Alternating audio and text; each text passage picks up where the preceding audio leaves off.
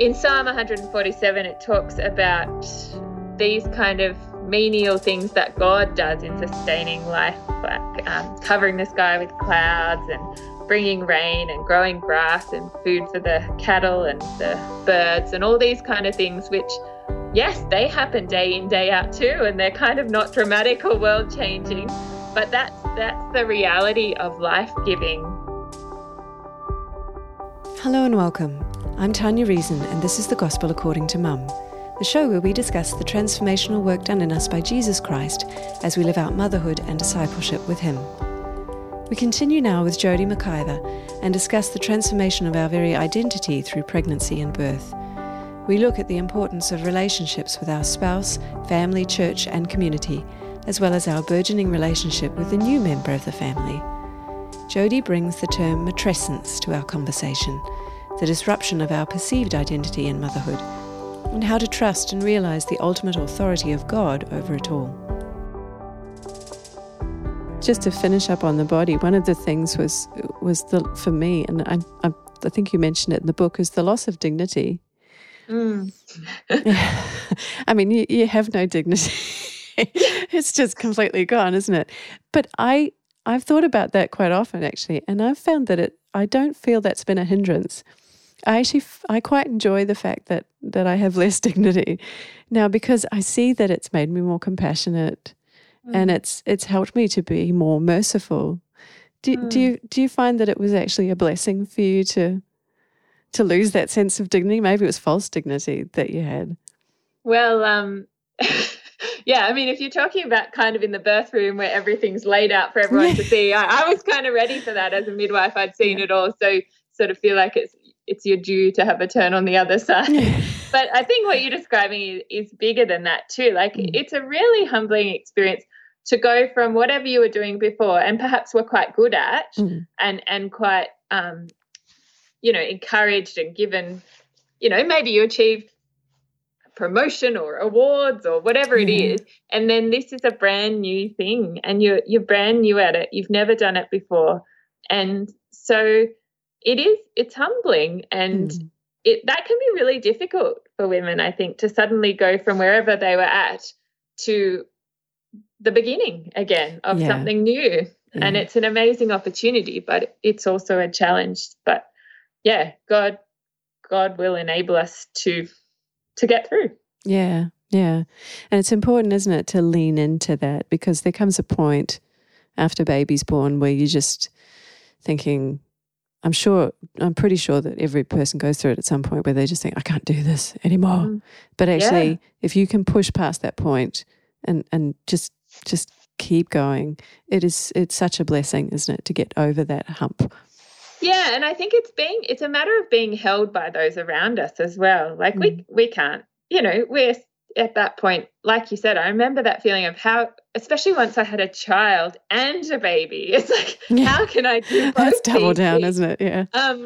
But if we can be held and be nurtured by those around us as well, in our friends or family or church or whoever it is, that community is so significant as well, because I say in the book, like, we have a newborn baby, but we are also newborn parents as well. And we are vulnerable, and we need love and support as well. So that's so important too. And I think that's part of how God has designed families, that it takes multiple people to come together and to create new life, and then there's the whole generational aspect, which is not always straightforward for people, and some people struggle with that, but when it's working well, it's a beautiful thing. I would say the same is true in a church. I came to faith as an adult, and I'm sure I've said this before, it was strange to me when we had sort of separated church services for youth and everybody else, basically, because I could see the value of the family model in a church setting with all of the generations together, and how encouraging it was just to see some of the older generations doing worship. You just thought, that woman there, she has been at church for 40 years and she is still singing worship. I just found that so encouraging, Yeah. and then everyone loves to see the little ones as well coming through. Yeah. And it's a beautiful thing. Yeah. Yeah, there's a real beauty in that, I guess, unity and diversity, isn't it? Absolutely. Yeah, we're not all the same, but coming together as a family. Yeah. Just to go back to identity, you raise a term called matrescence. Is that correct? Yeah. That's the way to say it? Yeah. Yeah. Matrescence, which is identity disruption. And I know what you're talking. There's a kind of you have to shed yourself to a certain extent, don't you? Because children require everything of you. And you talked a bit about, that you feel like you're doing nothing, especially in the early stages. But actually, I was thinking about it, and I think you're doing a lot. Like there is no break in your day because you can never stop looking at your child and watching them and caring for them. The problem is you're doing nothing for yourself. That's really where it becomes an issue, isn't it? You just don't get time for yourself in the way you used to. Yeah, that idea of matrescence, I think it's a really helpful concept. It's kind of been popularized by a developmental psychologist, Aurelia Thun, but comparing the experience of the transition to motherhood with it's similar to adolescence in that it's a growth experience, but there are losses as we're ending one period of our life, and there are gains and new opportunities and potential as well, and that every part of us is changing from within our bodies, our brains, and our lives. And so, I guess by shedding, you've kind of used that picture of, I suppose, the animals, is it, who lose one skin and then they come out with a fresh new one underneath, or a caterpillar to kind of vibe. But if we're not expecting that, and perhaps even if we are, it's hard because there are genuine losses as we become parents, and particularly often for women as we become mothers. Many of the things we could do, we just can't anymore, and we'd love to spend more time with our friends, or we'd love to be able to volunteer more in a particular way, but for a time at least, it is a letting go as well as a kind of embracing, and the things that we are now doing do feel small and do feel insignificant in lots of ways. But I think it's really encouraging. In Psalm 147, it talks about these kind of menial things that God does in sustaining life, like covering the sky with clouds and bringing rain and growing grass and food for the cattle and the birds and all these kind of things, which, yes, they happen day in, day out too, and they're kind of not dramatic or world-changing. Yeah. But that's the reality of life-giving, in that it's often hard, repetitive work, and it's not, it can be thankless. But, in doing that, we're sharing in God's life-giving work, which is a real privilege if we can see it that way. Yeah, that's a beautiful thought, actually, to think, because I immediately thought, why would God find that tiring? It must be so hard to make clouds. Like, I can't make a cloud, but then our kids are like that. How does mummy open that jar? It's just that relative position. It sobers you up, doesn't it, to realize where our position is compared with God and his awesome power and sovereignty again. Those tasks are menial for God, and yet for us they're incomprehensible. Yes, and they keep the world going round. Yeah. Yeah. The scripture that you mentioned too was Luke 9:23 and 24. Whoever wants to be my disciple must deny themselves and take up their cross daily and follow me. For whoever wants to save their life will lose it, but whoever loses their life for me will save it. And I think what I was going to say to you as well is that I think it's really important, actually, that we have an opportunity to lose our identity in that way, because it does make room for him to work, doesn't it? Yeah. The picture of the gospel of Jesus laying down his life for us is I think the guiding principle of the Christian life for all of us in all different ways. God works in this way in us, But this is one particularly unique example where we do literally in our bodies, kind of bleed and water, have scars, and the blood and the water. And so it's a very bodily experience of potentially laying down your life for the sake of another. I mean, there's the reality that for many women in generations gone by, that was a much more tangible possible outcome of childbearing. Yeah. And that's very sobering. And for us, that might be very unlikely in the Western world in this day and age. And yet, to a lesser extent, there are still, we still bear very tangible costs as in pregnancy, and even more so in birth and early parenthood. It is not necessarily literally laying down your life for another, but following in Jesus' footsteps in what he's done for us in our own small way. Well, yeah, I mean, even the access that we have to different types of medical care or intervention, even scans can cause suffering. Things that people say during scans can cause significant suffering, which is unintentional, obviously, but there's no getting away from it. No matter what our situation is, there's going to be risk and potential suffering, isn't there, through the whole process? Yeah, I think that's the very nature of bringing life into a broken world, and that's certainly Jesus' model. That there's a real cost to bringing forth life and bringing new birth for people. Yeah, and for us, it's different for everyone, but there's always a real cost to feel. Yeah. I was reading today, and I just thought, this is so perfect for what we're talking about. It's Matthew chapter 14, and it was just such a clear picture to me of what you go through as a mother that Jesus did. John the Baptist has just been beheaded, and Jesus has been told about it. And it's Matthew 14:13. When Jesus heard what had happened, he withdrew by boat privately to a solitary place. Hearing this, the crowds followed him on foot from the towns. Yeah, every mother knows why we're laughing. When Jesus landed and saw a large crowd, he had compassion on them and healed their sick. And then he goes through the whole of feeding them with the 5 loaves and the fishes, and it goes on to Matthew 14:22. Immediately, Jesus made the disciples get into the boat and go on ahead of them to the other side while he dismissed the crowd. After he dismissed them, he went up on a mountainside by himself to pray. And I had that very experience the other day where I just wanted I wanted the day to be over, basically. It had been a hard one.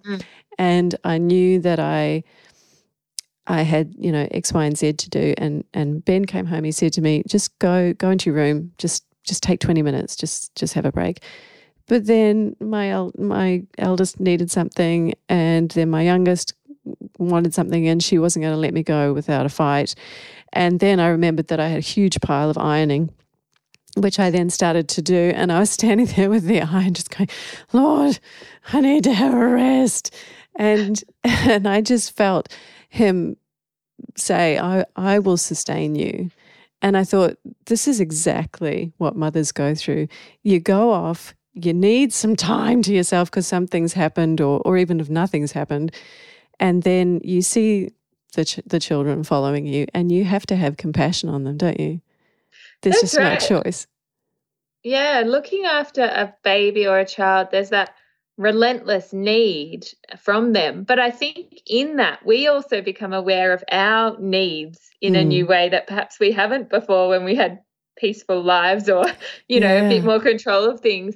And we realize, that we're not in some ways that different from our children at all. And we all have needs, and we can't do everything. And that's okay to some extent.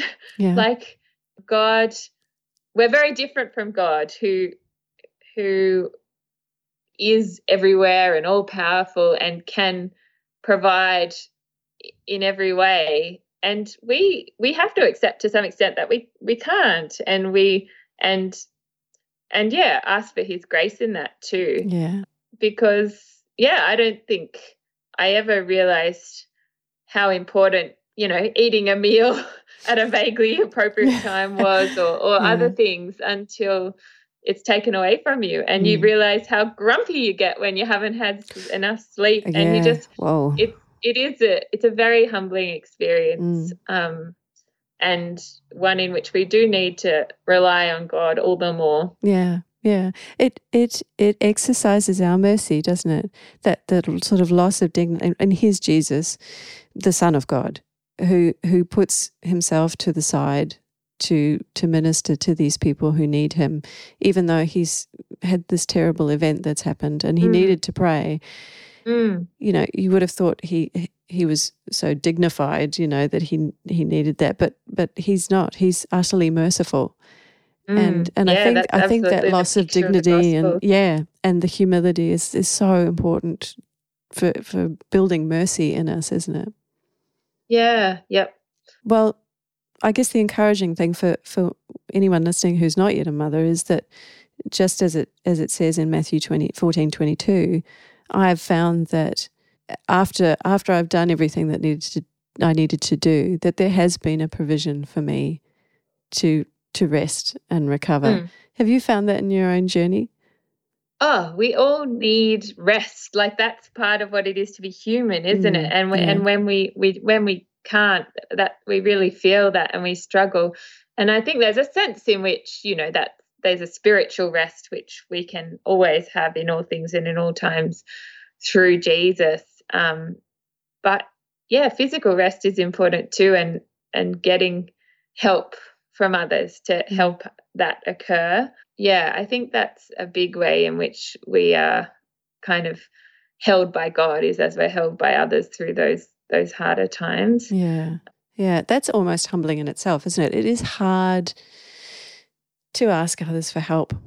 We feel really, and that's, I don't think that's, lots of mothers have spoken to me about being control freaks. I don't think that's what it is.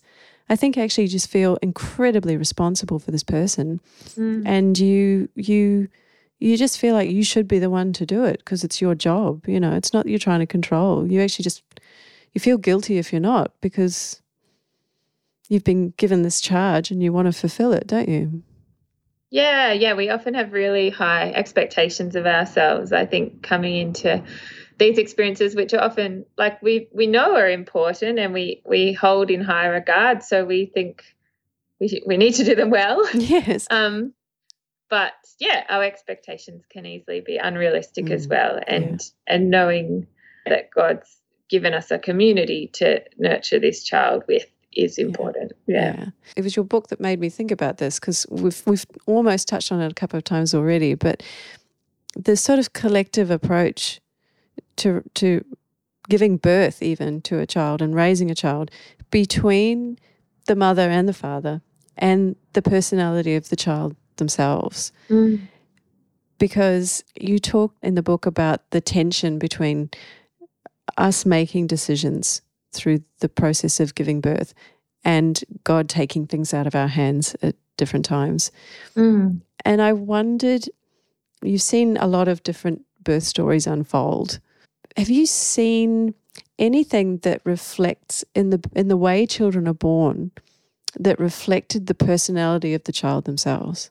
I don't know. I mean, we often say that about babies. Oh, he just didn't want to come out yet. He stayed in there so long, and therefore he's going to end up sleeping in every day. I don't know. I'm a bit of a skeptic about many of these things, but it doesn't take too long, though, after they're born that you do start to see their little personalities, or perhaps not just that you start to see them, but that their little personalities are actually beginning to develop. I think that's a process which is evolving in those early days and weeks so quickly, and we impact so much on one another as well. Like, you often hear people talking about the way that their own anxiety, they feel their baby reflects that and cries, or those kind of interactions as well. But ultimately, we do have to understand that even though this little person has come from our body and has been nourished within our body, they are their own unique person too. So if they don't sleep well, it's not necessarily because we've done a bad job at parenting, or it's important that our whole identity, I think, isn't wrapped up in our child, because what we do is absolutely significant and formational for them, but they are their own person and they will have their own unique features for better and worse. Yeah, and absolutely. The choices that they will go on to make, even more so as they grow older, aren't a direct reflection on ourselves. Yeah. I mean, with my two, I can see the way that each of them were born, and even afterwards, you know, you see certain things. Like, for example, one of the examples in your book was that one of your mums was obsessively writing down feed times. I did the same thing with my second. I had an Excel spreadsheet. Yes, well, it's something we can take control of, isn't it? And take notes. Well, I would say this. It was extremely helpful. I didn't find it detrimental at all, because she was a difficult feeder, and both of them had to be on formula. And that was a blessing too, because I was actually able to record to the mill how much she was taking. And she was self-regulating. My first would drink and puke, and she would just keep drinking. It wasn't a problem. But my second was incredibly precise about regulating. Right. And the only reason I knew that was because I had this spreadsheet, and I started to notice, I then graphed it. This is the kind of person I am, that she was working on a perfect sine wave. And then I just was not worried anymore, because I just thought, oh, this is one of her fasting days. You know, she's going to regulate herself back up again. And she did. Yeah. Isn't that interesting being able to see the patterns of behavior? Even their growth charts suit their personalities. My first one is plateau, explosion. That's her to a T. Whereas the second kind of one, Wonder Weeks idea too, isn't it? Whereas my second one is just a perfect. She's just going perfectly up the graph, and no even-handed. Yeah, there you go, just perfectly regulating, and it was really good. And I thought to myself, well, God knew that I was going to do that. And so I took courage with that, because I thought, well, I am the mum that he chose for these people. And so I probably didn't need to worry about that, because my personality working with her personality was gonna come good, and just to trust him with that personality. But it did make me think about how interesting it is how, as you said, we come into this with no skills almost, no, not for that specific person. And it is such a hand-in-hand thing, isn't it? You with your child working together. Makes you think a bit differently about working with God, doesn't it?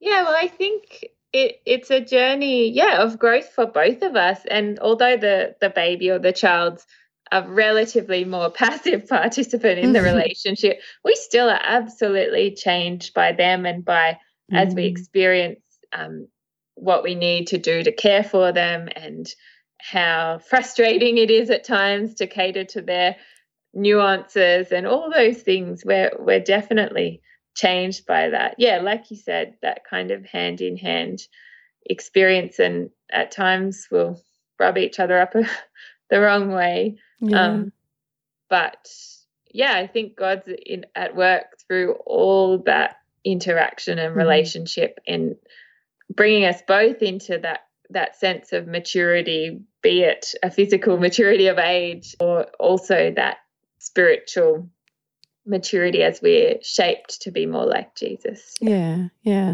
It's also encouraging to think that he's doing it with us, isn't he?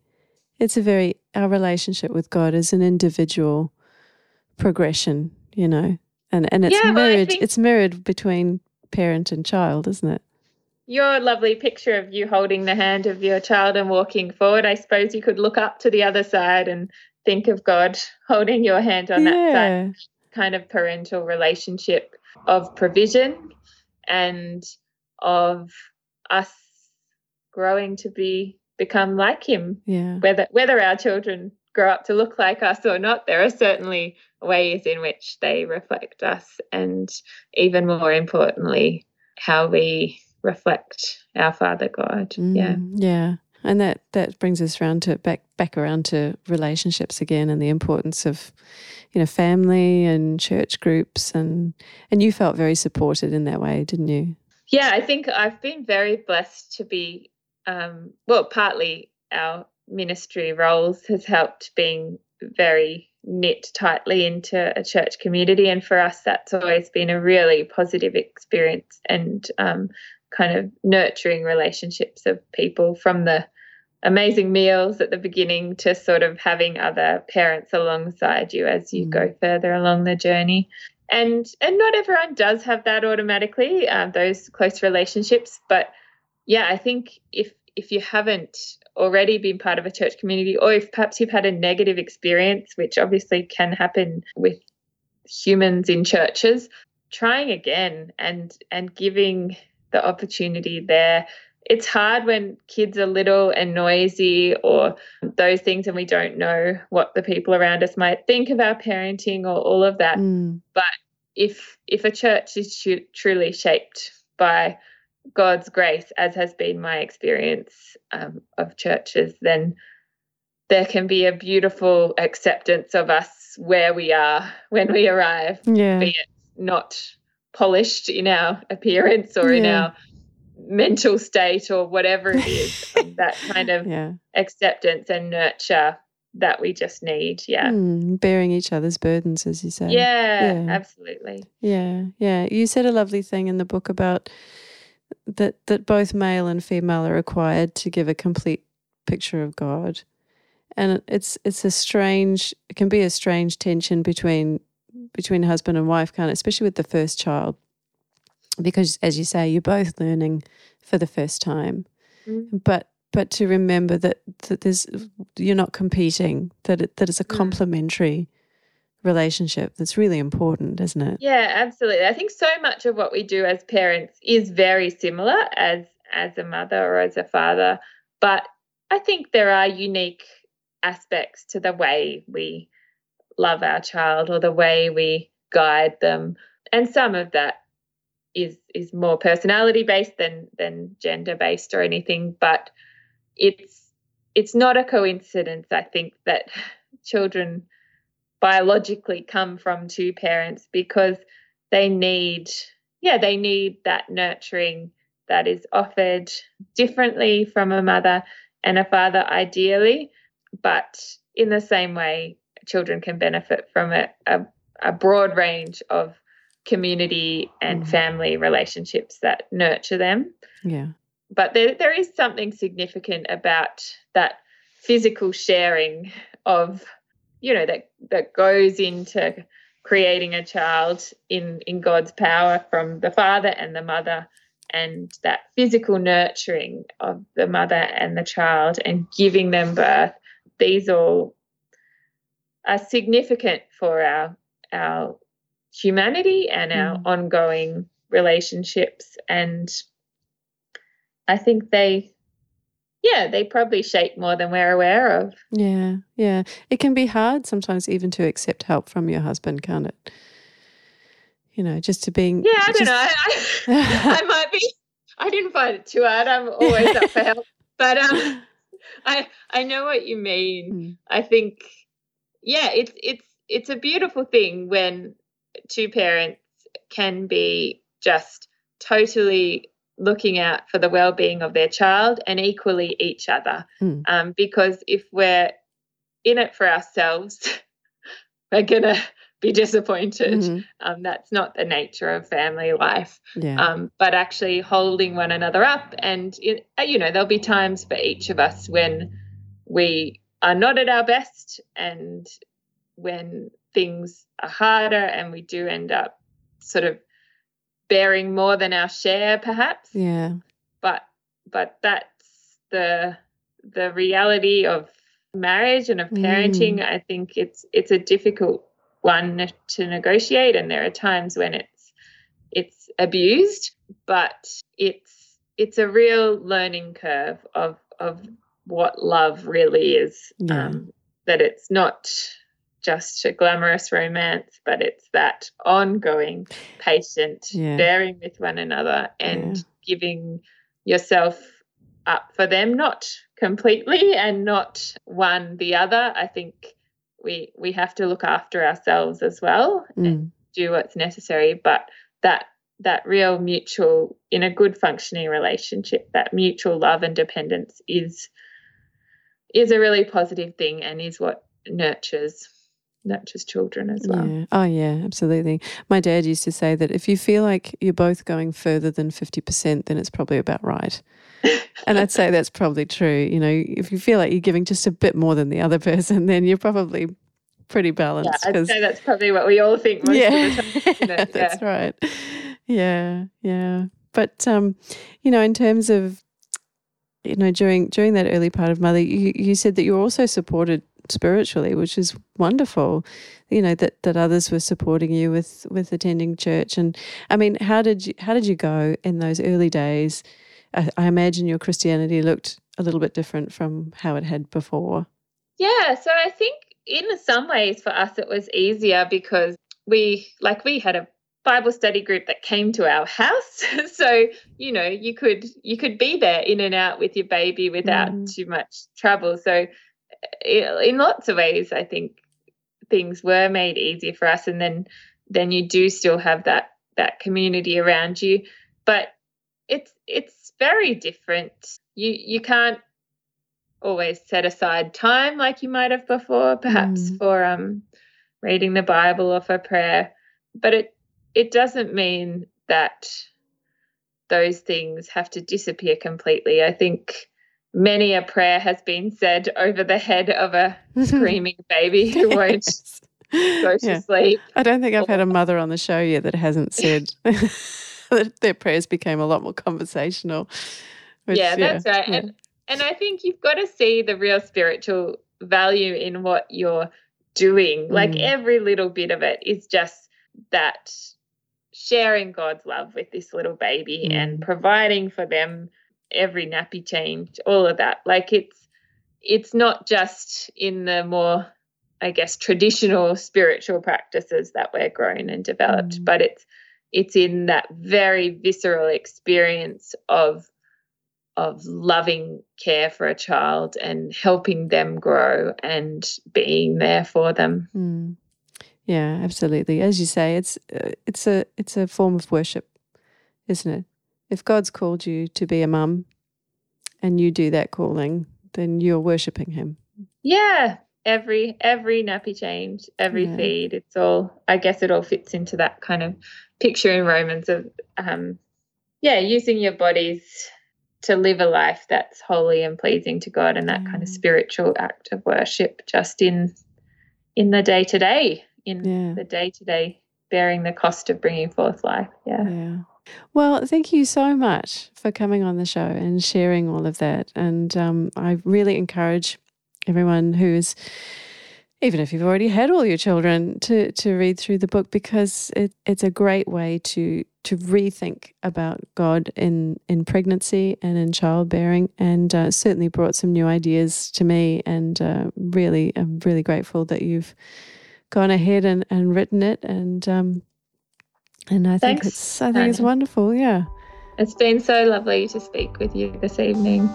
Thanks so much. Pleasure. Thanks for listening today. You can find out more about the show, our guests, and subscribe and download through all our channels by visiting thegospelaccordingtomum.com. My next guest is Tanya Gregg. Tanya was just 36 when, standing in front of the pantry one evening, a chance movement redirected her life, her faith, and its influence on her family completely. In the meantime, be encouraged, friend, and remember the God who taught you to love will not leave you as you walk with him more and more at your own pace. I'm Tanya Reason, and you've been listening to The Gospel According to Mum. Till next time.